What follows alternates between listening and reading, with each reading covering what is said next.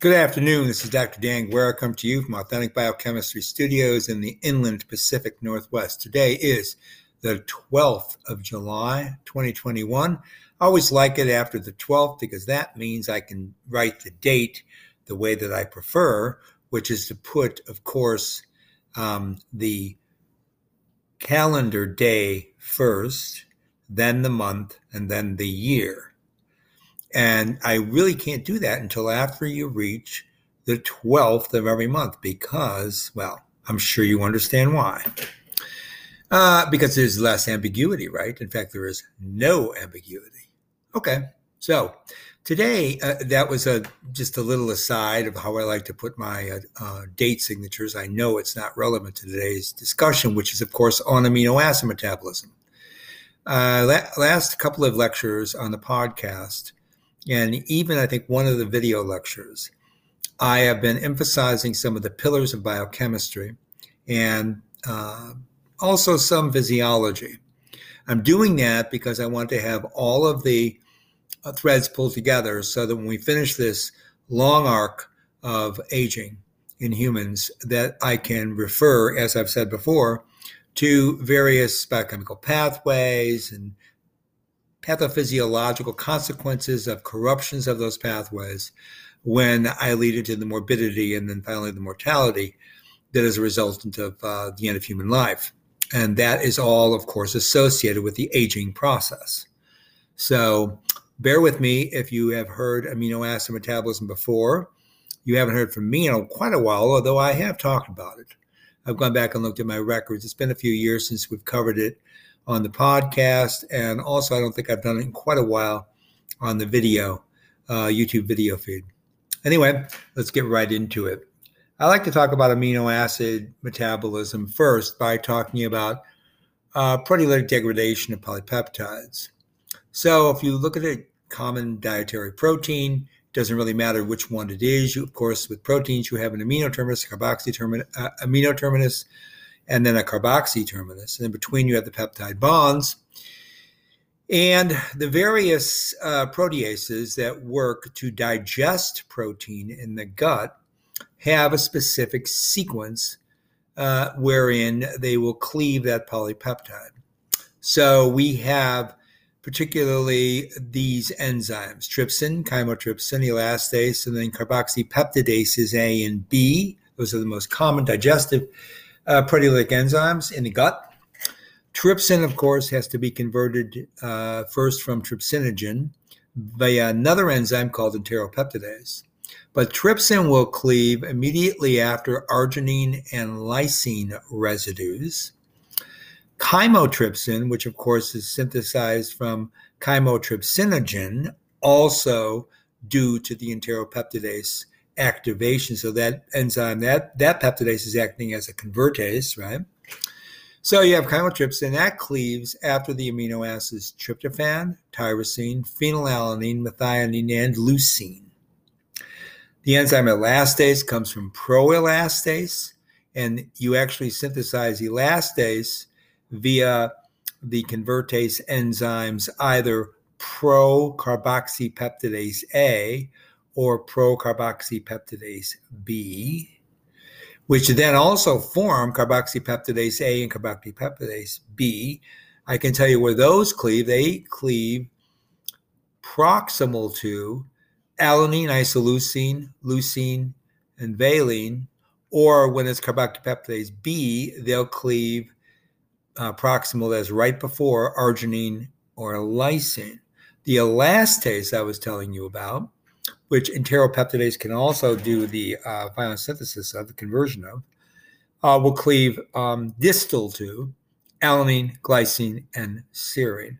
So you have this host of proteases with sequence specificity, which will cleave dietary proteins into peptides, and those peptides are finally fully digested by proteases with no specificity.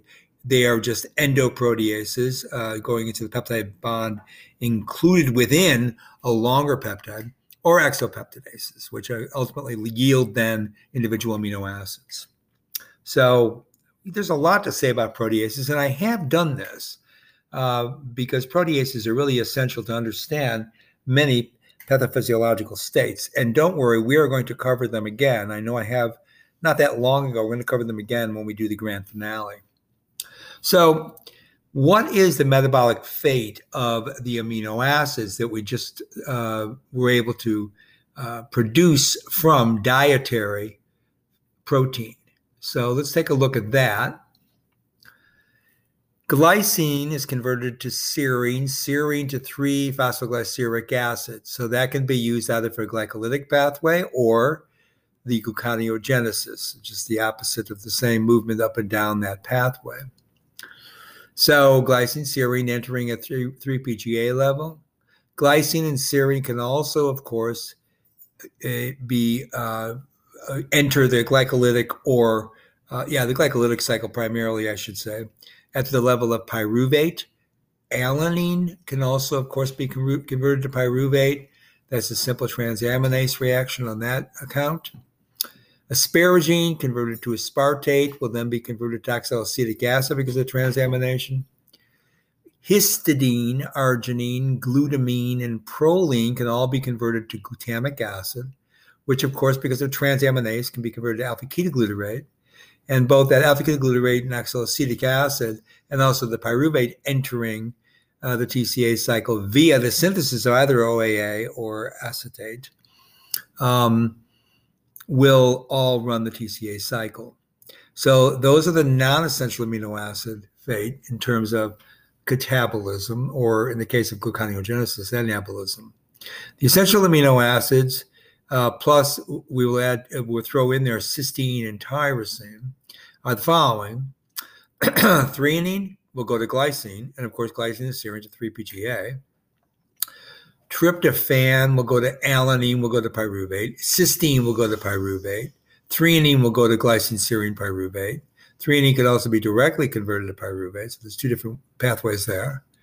Lysine, tyrosine, isoleucine, leucine, and indeed tryptophan will all be converted to acetoacetate, which is, of course, a ketone body, but that could be easily converted to acetyl-CoA and then into the TCA cycle. Threonine methionine can be converted to ketobutyrate, and valine and isoleucine can be converted to propionyl-CoA. Alpha-ketobutyrate will also be converted to propionyl-CoA, which is then converted to succinyl-CoA. Phenylalanine and tyrosine, those two aromatics, will be converted to fumarate. So you've got succinyl-CoA, fumarate, acetyl-CoA, all of which can enter easily the TCA cycle for bioenergetics or for the anaplerotic activities of the TCA cycle. So that gives you an idea of the fate of dietary amino acids if you're not counting protein synthesis. And of course, that's occurring in the small intestine to make a very important class of proteins called chylomicrons, so that lipids can enter into their long migration in circulation, and then therefore ultimately link up with hepatic, portal vein, and after redistribution, go through the rest of the lipoprotein pathways. VLDL, IDL, LDL, and then ultimately coming back through, cycling back to the liver is HDL. And we've talked about those in the past, but we will again, I promise. So you kind of already understand you have essential and non-essential amino acids. I won't mention all the non-essentials, but the essentials most commonly are histidine, isoleucine, leucine, lysine, methionine, phenylalanine, threonine, tryptophan, and valine. Now, arginine, cysteine, and tyrosine are called conditional essential because they can be synthesized via natural biosynthetic pathways in the human. However, they're sometimes not made in sufficient quantity so that you can actually make all the polypeptides that are necessary. So because of that, they are considered conditionally essential.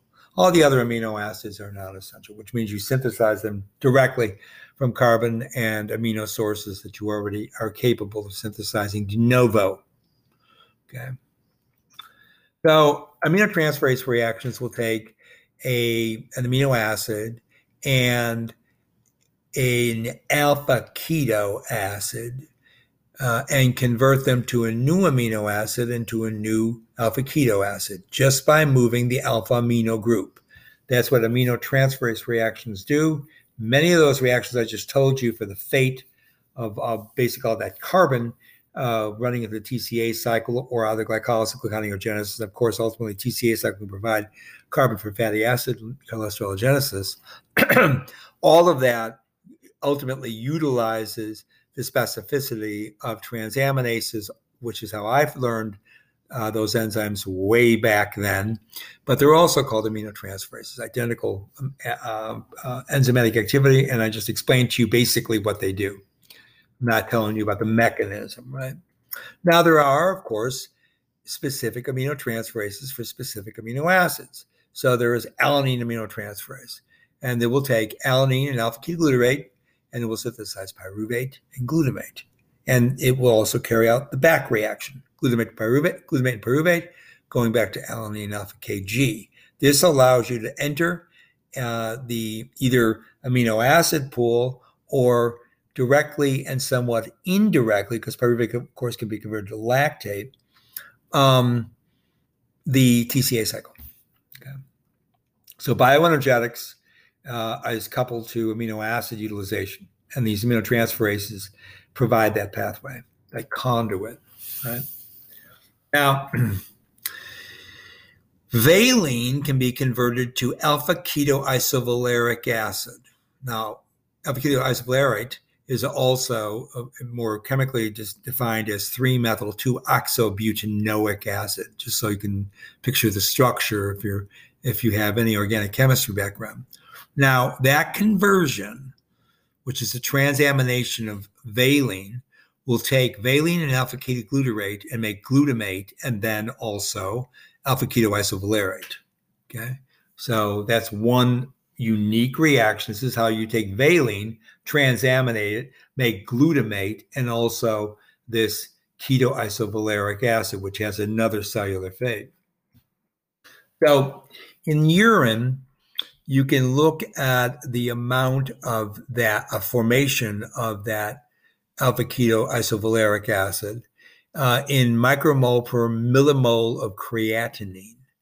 And with adults over the age of 18, and if they're male and they're otherwise healthy, that value in urine can be anywhere from 0 to 0.54 micromole per millimole.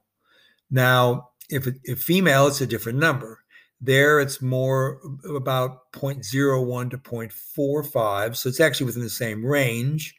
Again, typically, there isn't enough of a difference between male and female as long as you have healthy and as long as you look at age distribution. Now, there is a branch chain alpha-keto dehydrogenase complex.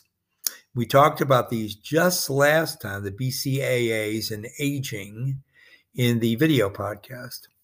So branch chain alpha-keto dehydrogenase complexes catalyze the overall conversion of alpha-keto acids, basically to acyl-CoA and carbon dioxide. There are three enzymatic components here. There's the branch chain alpha-keto acid decarboxylase. We call it E1 in the polyprotein complex. There's lipoamide, you've heard of this before, acyltransferase, which is E2, and then you have lipoamide dehydrogenase, which is E3. Now, defects in this enzyme, the branch chain alpha-keto dehydrogenase, are the cause of what's known as maple syrup urine disease, type 1B, and that for short, that's called the MSUD1B. So MSUD, right, that particular maple syrup urine disease is actually an autosomal recessive disorder. It's characterized by mental and physical retardation, feeding issues, and a maple syrup odor to the urine. Ultimately, propionyl-CoA is converted to succinyl-CoA from that when that reaction is functioning, and then, of course, from succinyl-CoA onto oxaloacetic acid. And when you're in a gluconeogenic state, that's what it'll be utilized for. Let's talk about acetoacetate. That's 3-oxobutanoic acid. It's produced in the human liver under certain conditions of poor metabolism, and it leads to excessive fatty acid breakdown. Diabetes mellitus leads to diabetic ketoacidosis, in fact. So you make a lot of this when you have poor metabolism, and that then leads to this excessive beta oxidation, right? That's what we're telling you. Partially converted to acetone, the acetoacetate that is, by a decarboxylation reaction, and then it's excreted either in the urine or through respiration, and you can smell the acetone on the breath of a diabetic. Persistent mild hyperketonemia is common in newborns. The source of energy, in fact, for not extrahepatic, shouldn't say non-hepatic, extrahepatic tissues, especially for the brain and the lung, is acetoacetate. It provides, of course, not just what we just told you, acetone, which is not a product that can be utilized. It provides, as from acetoacetyl-CoA, you can make acetyl-CoA, and then acetyl-CoA can be utilized biosynthetically for cholesterologenesis, fatty acid biosynthesis, and of course, ultimately complex lipid structures which make up membranes. Now, during the early postnatal period, acetoacetate and the other ketone body, beta-hydroxybutyrate, are preferred actually over glucose as substrates for the synthesis of phospholipids and sphingolipids in accord with requirements for brain growth and the all-important myelination, where sphingolipids are, of course, utilized. So again, recall that acetoacetate is converted to beta-hydroxybutyrate by taking NADH and converting it to NAD, and the back reaction is the same, right? Only there it's NAD making NADH. So we can talk quickly about the disposal of amino acids. You talk about the amino group of the amino acids being cleaved off. That amino group then ultimately can be loaded onto glutamic acid by transamination or aminotransferase reactions, taking alpha-ketoglutarate as the carbon source. That alpha-ketoglutarate then can also move the NH2 group that is normally found in those amino acids and make ammonia. And NH3 then can be used for the urea cycle. In that process, that oxidative deamination reaction, which is carried out most commonly and with high levels of efficiency by glutamate dehydrogenase, will take NAD or NADP, convert it to the reduced forms, and it will take the amino group from glutamate and again produce free ammonia for the urea cycle, and then alpha-ketoglutarate, which goes right back in to make all those alpha-keto acids because of transamination. So I'm telling you, it's alpha-ketoglutarate and glutamate is the normal axis by which transamination, oxidative deamination occurs for the disposal of amino acids. Now, for the synthesis of amino acids, you again start with glutamic acid, and then by transamination with various alpha-keto acids, you put on the amino group of all the other alpha amino acids. And in the same sequence of events with transamination, make alpha-ketoglutarate. Alpha-ketoglutarate can pick up ammonia that is, NH3, and then by the oxidation of either NADH or NADPH via reductive amination via glutamate dehydrogenase, you will then make glutamate with the amino group now added at NH2 level, and then oxidized NADP and NAD. So those are the synthesis of amino acids, and I just talked to you a moment ago about the disposal of amino acids. So again, just to give you a couple of these conduits, alanine and pyruvate will take alpha-ketoglutarate, make glutamate. Glutamate then, through another transamination reaction, will take OAA, convert that to aspartate, and then that glutamate back to alpha-KG.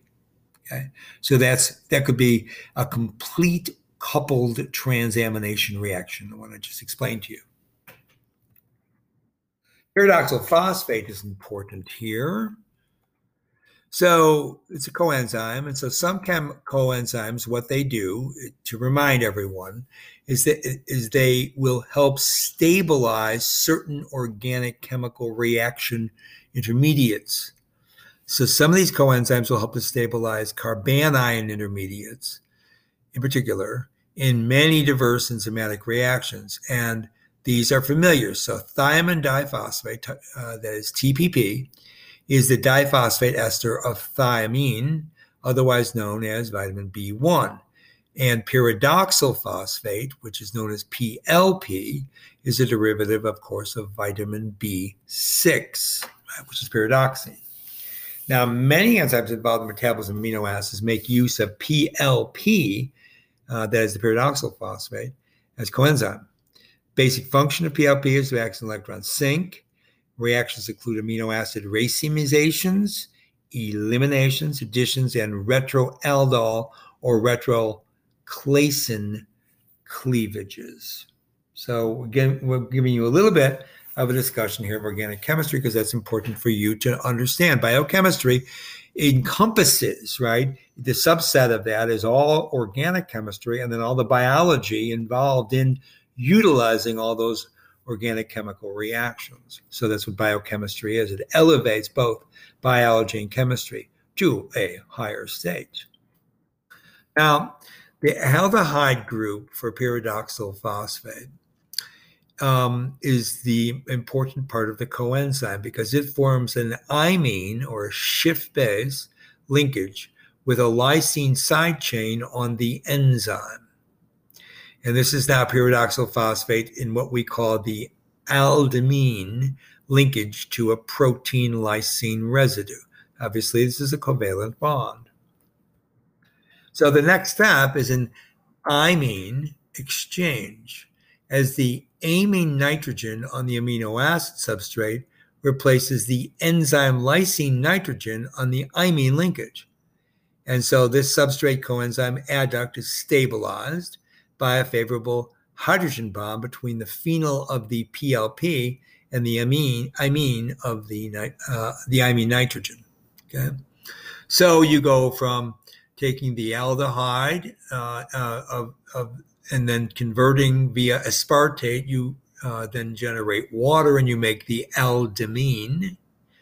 Then the aldimine spontaneously makes the ketamine, and then finally from aspartate, you started with aspartate to oxalacetic acid after passing water over that bond.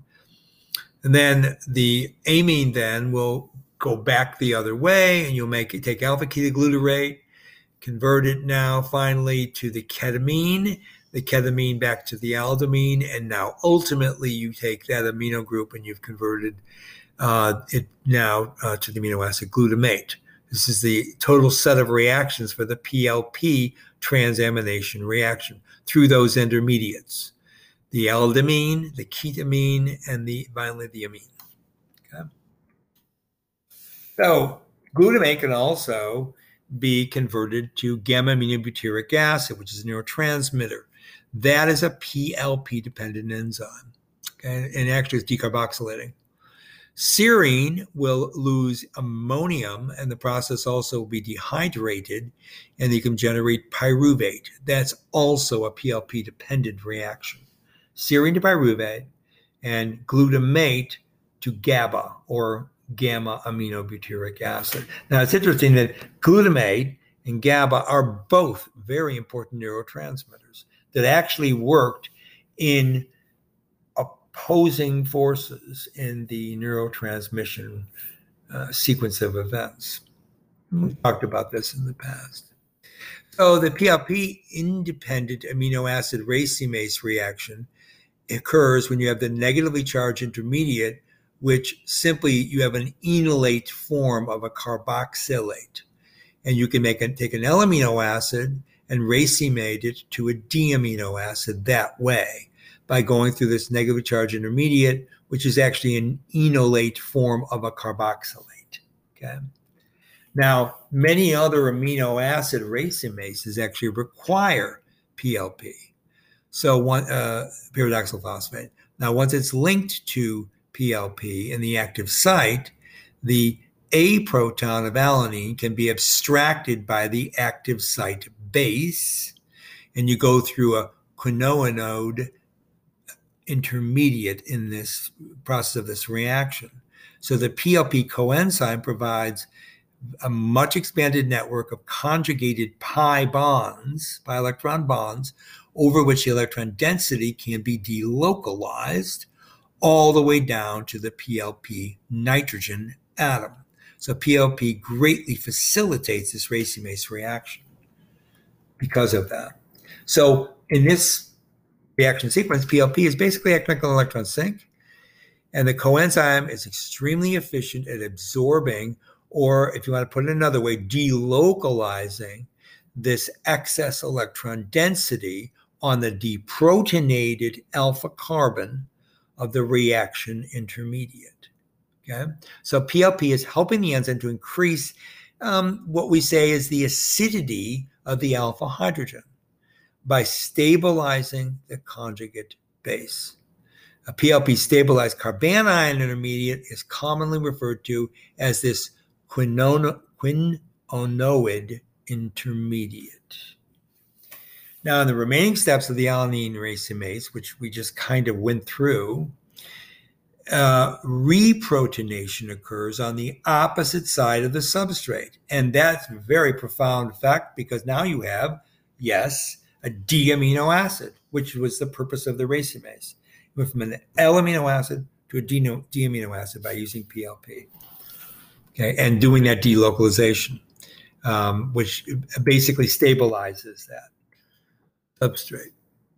Okay, now, most tissues will take ATP and ammonia, it's NH3, and the enzyme glutamine synthetase, and the conversion of and then the energy by the hydrolysis of the gamma phosphoryl of ATP to ATP plus PI will take glutamate to make glutamine.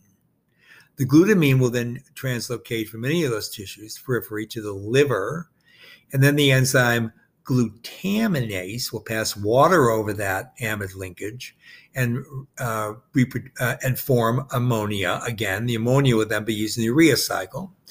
The glutamate itself can, of course, react with pyruvate to make alpha-ketoglutarate and alanine, or the glutamate can be converted directly to alpha-ketoglutarate and simply ammonia via the reaction I talked about a few seconds ago, which is the glutamate dehydrogenase.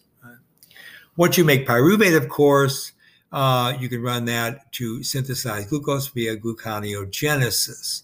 So this can be going from now any peripheral tissue to the liver. You've now made glucose. You've gone through gluconeogenesis by using the carbon source from any of those amino acids that you've shuttled via glutamate pathway. You've now converted that carbon from the glutamate because of the alanine aminotransferase reaction, for example, to pyruvate. Pyruvate dehydrogenase and pyruvate carboxylase will make acetyl-CoA and oxaloacetic acid, or just the oxaloacetic acid in the gluconeogenic mode, thus synthesizing glucose. The liver can release glucose because it has that phosphatase, and glucose can then go to the muscle. Glucose can then is then in the glycolytic pathway converted to pyruvate. Pyruvate and glutamate will then, via the alanine aminotransferase, synthesize alanine, which will then re-enter circulation, go back to the liver, and that's the source of the alanine in that alanine aminotransferase reaction.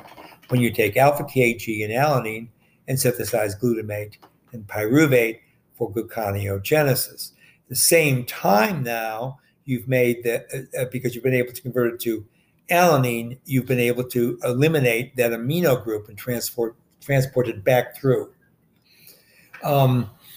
This ultimately will lead to, it looks like I'm out of time, which is convenient. So I'm going to stop here and take up with the glutamate dehydrogenase reaction in some detail, because I want you to understand how that links into utilizing carbon for the TCA cycle. So when we can get carbon to the TCA cycle from amino acid catabolism, we're able to link bioenergetics with proteolytic degradation, therefore protein digestion. And this is all going to link up later on to the discussion of the neurotransmitters that were generated, which of course are glutamate and GABA. This is Dr. Dan Guerra from Authentic Biochemistry Studios on the 12th of July, 2021, saying bye for now.